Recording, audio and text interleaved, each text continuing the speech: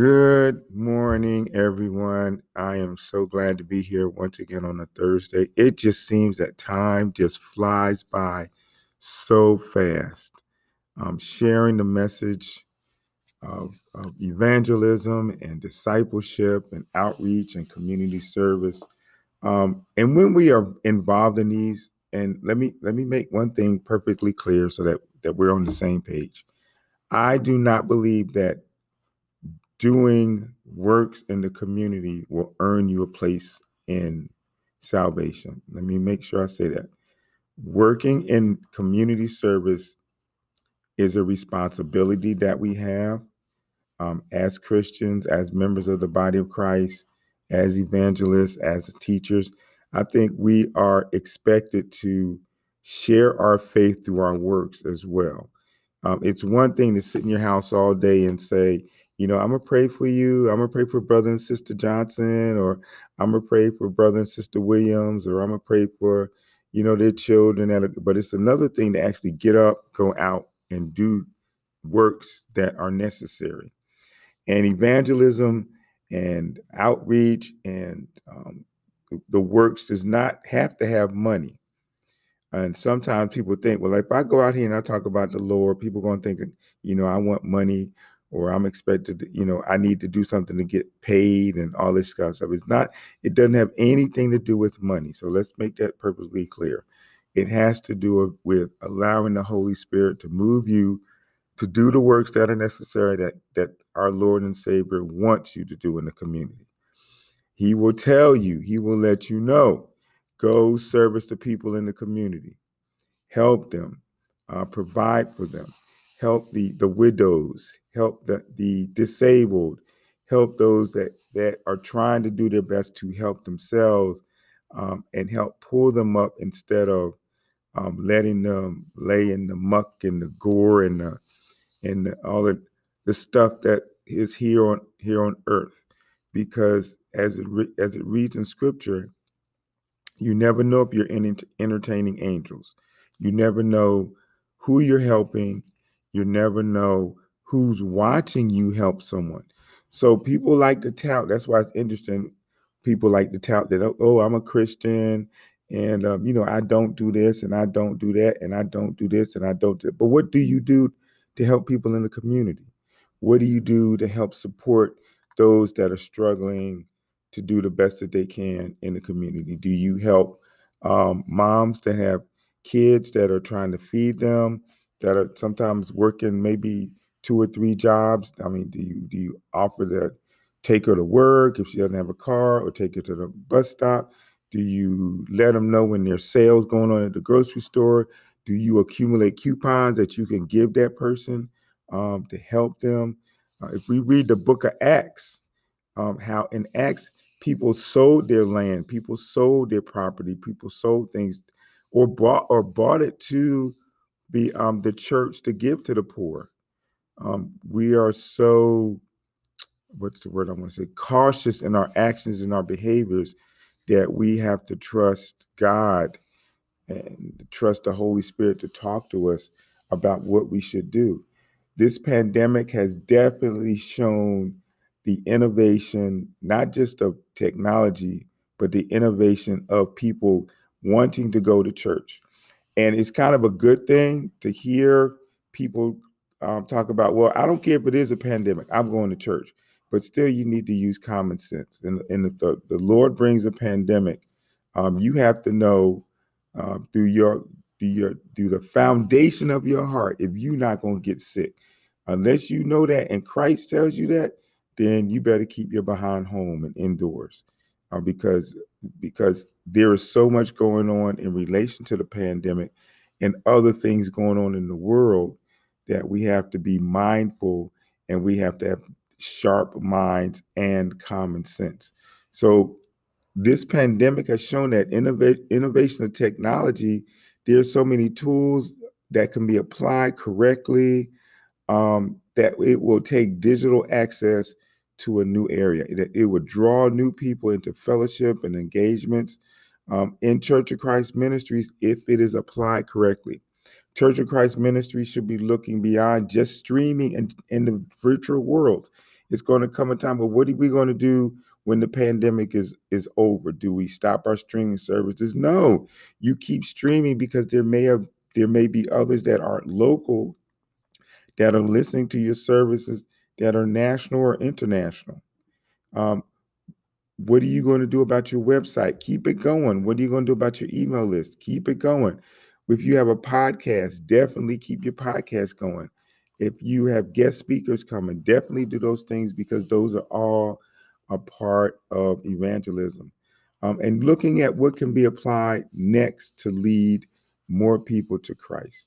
I am so appreciative of Evangelist George and Evangelist Enoch in Africa, that in Nigeria, that I have luxuries that they don't have, but we're doing both jobs in different areas, but sharing the gospel. I have struggles that they don't have. They have struggles that I don't have, but we're still doing the works that God would have us do. They're traveling. They're traveling across Africa preaching the word. They're traveling across Africa baptizing people.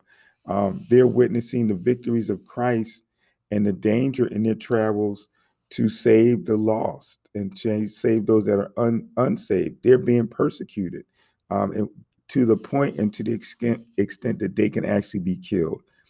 Here in the United States, I may be persecuted by words, but not definitely, praise God, by physical danger to myself. And that's another subject later about police brutality and the killing of unarmed black men, because I worry about that about myself. I worry about that about my son. I worry about that even about my black daughter in her life each day. So we have to continuously be in prayer and praise because these global connections are possible. Teaching on Let the Bible Speak TV, which is on Facebook. And there are a lot of ministers on Facebook. Facebook is inundated with programming with all different faiths and all different beliefs. That's why you have to be very careful in listening to the teaching, the preaching, people encouraging you to study, and the evangelizing that's going on in digital platforms, because that digital access can go beyond. It can expand borders and boundaries and nations and oceans, and even with our brother going up into space in the International Space Station, Brother Glover. He was up there for close to a year. He took his communion. I'm sure he spent time that he had, excuse me, to pray. I'm sure he reached out to his family. I'm sure he received the prayers of his home church. But all of these we have to take into account because our world is changing. More industries, excuse me, more industries now are commercialized to the point where SpaceX wants to send people into space. So what are we going to do? We're going to go into space, but leave our religion here on the planet Earth. The Lord will send you where he needs you to be, and he will tell you to do the work that you need to do with technology or without technology.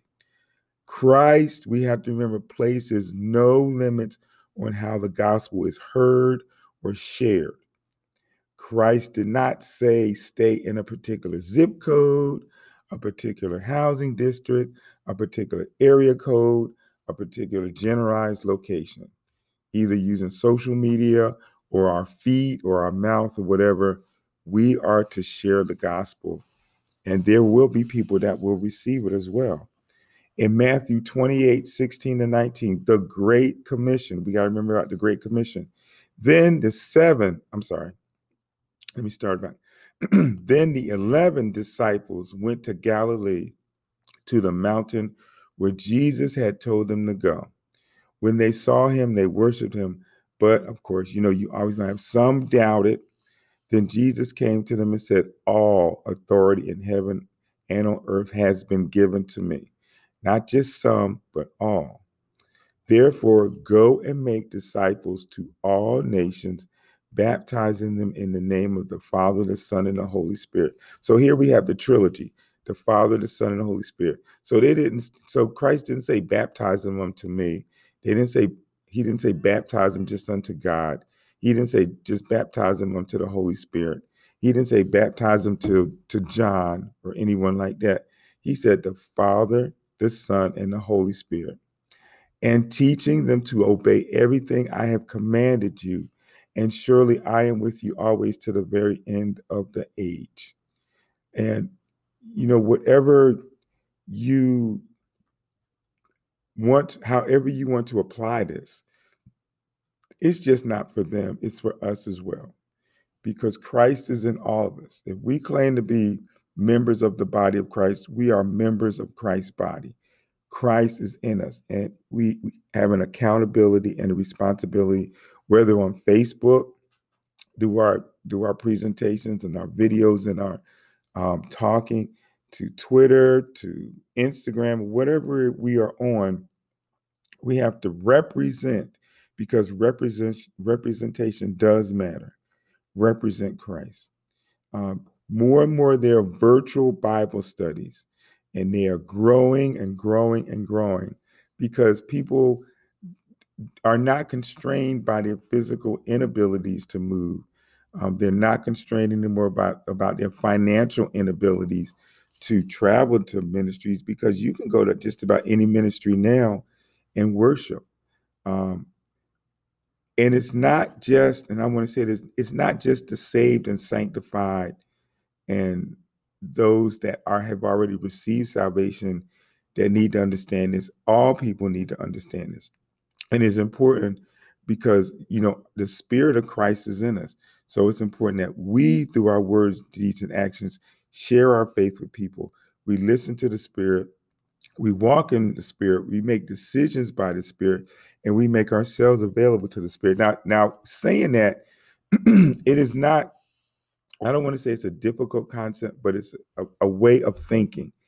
Once we begin to normalize our thinking that we belong to Christ, we are members of the body of Christ, it will change our behaviors, it will change our attitudes, it will redirect how we see the world.